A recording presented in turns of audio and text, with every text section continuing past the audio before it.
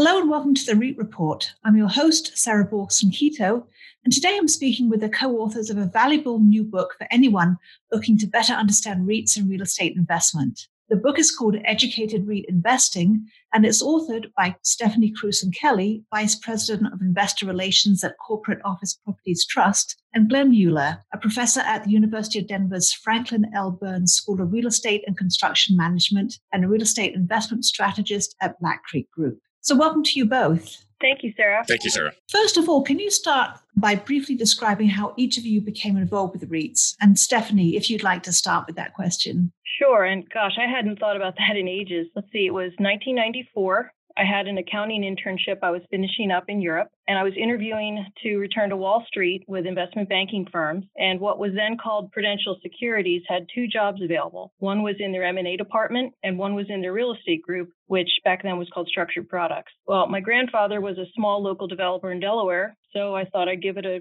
real estate a try, and the rest, as they say, is history. And Glenn, what about you? Sure. I was a professor. I went to work at Prudential Real Estate Investors, and the securitization was really starting to take off in 1990. And I worked on putting together a pool of mortgages to potentially make into a REIT. And then I moved on to a company called Alex. Brown Kleinwort Benson, where we had a REIT-focused group, and I started doing research for them. In 1992, became the chairman of the NAREIT research committee, and we wrote a whole bunch of papers about REITs during the time that they were really starting to grow.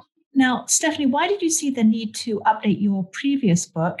And what are some of the areas that Educated REIT Investing covers that were not included in the Intelligent REIT Investor? And I also wanted to ask you, how did Glenn become the co-author of Educated REIT Investing? Let's see. After my 2016 book was published, two fundamental things changed in the REIT industry that really drove the update. First, at the end of 2017, the Tax Cuts and Jobs Act changed the way that REIT dividends are taxed at the investor level. And second, in 2018, NAREIT tweaked their definition of FFO. So by 2019, I was in discussion with the publisher to update the book. Meantime, I had been teaching the summer semester of Glenn's real estate capital markets class at Denver and was very familiar with his groundbreaking work on real estate fundamentals. And I was thrilled when he agreed not only to contribute original chapters to the new book, but also to be its co-author. Since most of the 2016 book sales were to universities and educational organizations, we decided to create the first textbook on REIT, which is what Educated REIT Investing is.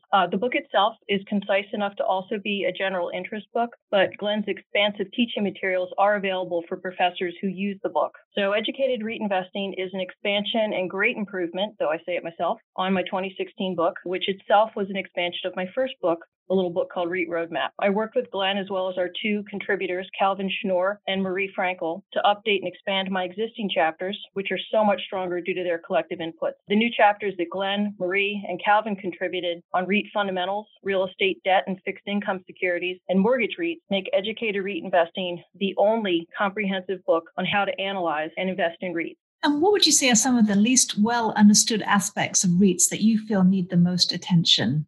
And that's me. Well, FFO, which is unique to REITs, which is the way we look at earnings, which is the way direct investors look at real estate, is unique to REITs. While they're publicly traded companies, GAAP accounting requires that depreciation be taken out. Most companies don't have much in hard assets and hence don't need to worry about a little bit of depreciation on their office furniture and that kind of stuff. And REITs own big buildings that have lots of depreciation, so their GAAP earnings can be negative. When you add that non-cash item of depreciation and amortization of fixed costs back, then it's really what their cash flow is. So that's really the big key factor that is different. Great. And the REIT industry has evolved to a position today where it embraces a really wide variety of property types, from traditional core groups to such diverse areas as ground leases and farmland. Do you think that this poses a challenge for investors?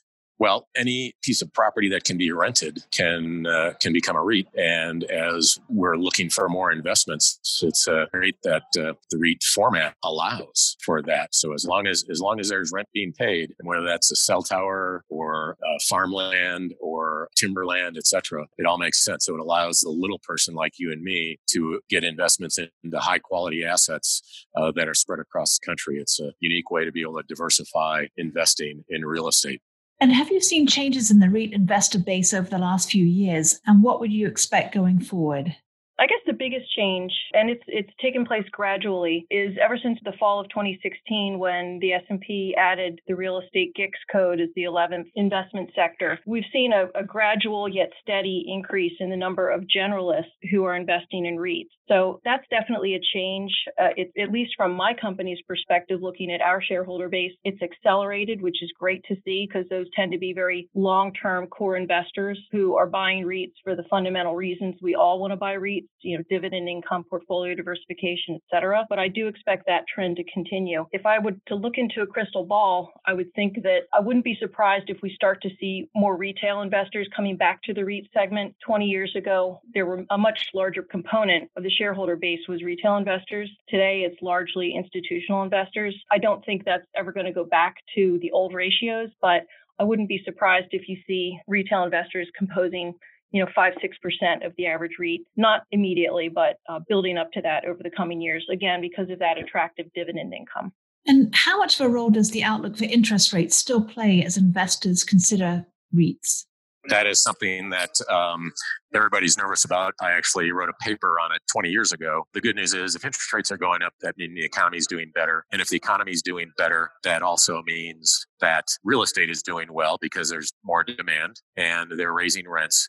So real estate has been a good hedge against both inflation and interest rates over the past 50 plus years. And they have, in most cases, locked in their permanent mortgages today at lower rates. So even if rates go up, they've got 10 years to be able to work on it and adjust that.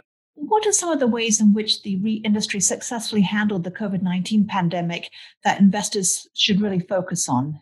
Oh, sure.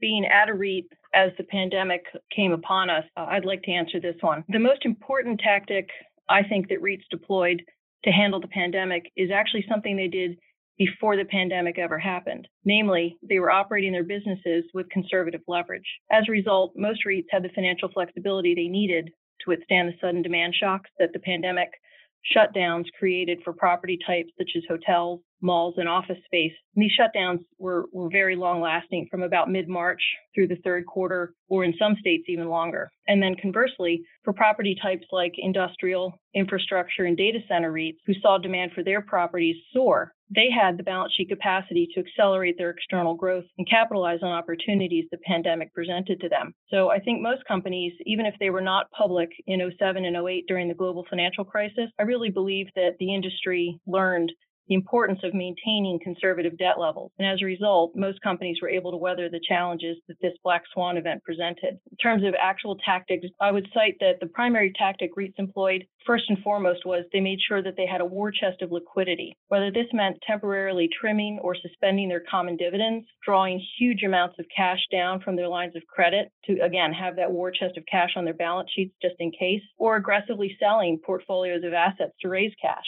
REITs whose property types were negatively affected by the shutdown, in my opinion, were very smart to act swiftly to shore up their liquidity to make investors realize that there were no going concern issues. Lastly, I would note that REITs also, as importantly, quickly adopted new disclosures, such as monthly rent collections and monthly rent relief granted to tenants who either needed some rent deferred or abated to bridge their business's financial crunch. This added transparency, combined with a focus on maintaining liquidity, went a long way in ensuring investors that the REITs individually and as an industry remained investable.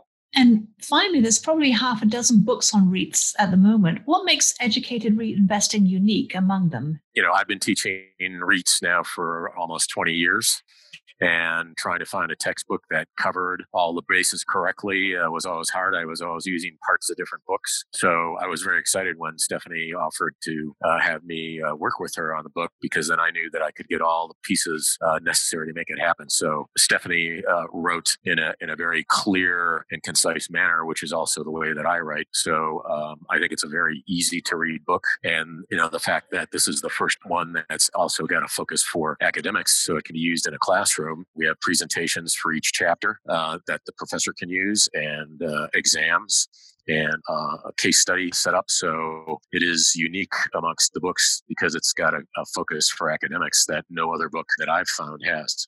In addition to that, I'll just add, for any folks who haven't had the opportunity to get their own copies yet, as Glenn mentioned, it's the first and only comprehensive book on evaluating investing REITs. And just the collective knowledge and experiences that everyone who contributed to the book that really resonates throughout it because we've all brought our own professional experiences to the book. So there are a lot of details and nuances throughout the book that you can only know by having worked on Wall Street or on the buy side for as many decades as we have. So even something as mundane as the discussion on operating partnership units, for example, I think will really surprise readers, even those who have been in the business for a while. And I would just conclude with something that is proprietary to the book, which really makes it stand out, is the fact that it really is a how-to book. A lot of the existing books beforehand, they really assumed that the readers knew what FFO was, that they knew how to calculate it. Our book, just like my prior two books, the secret sauce, in addition to all the collective knowledge in there, is that we break things down. So, for example, instead of just discussing net asset value in principle, the book translates NAV into an equation and then uses a simple example to illustrate it so that people can really understand the math. And we do this for every major metric used to analyze and value REITs. In other words, if it's something that helps a money manager decide whether or not to buy one REIT versus another, it's in our book. So we hope everyone enjoys it. A lot of hard work and joy went into the book, and we're very blessed and thankful to have it in print. Well, thank you both for taking the time. Thank you, Sarah. Thank you, Sarah. Really appreciate it. And to our listeners, for more information on REITs and listed real estate, be sure to visit NAREIT's website, REIT.com.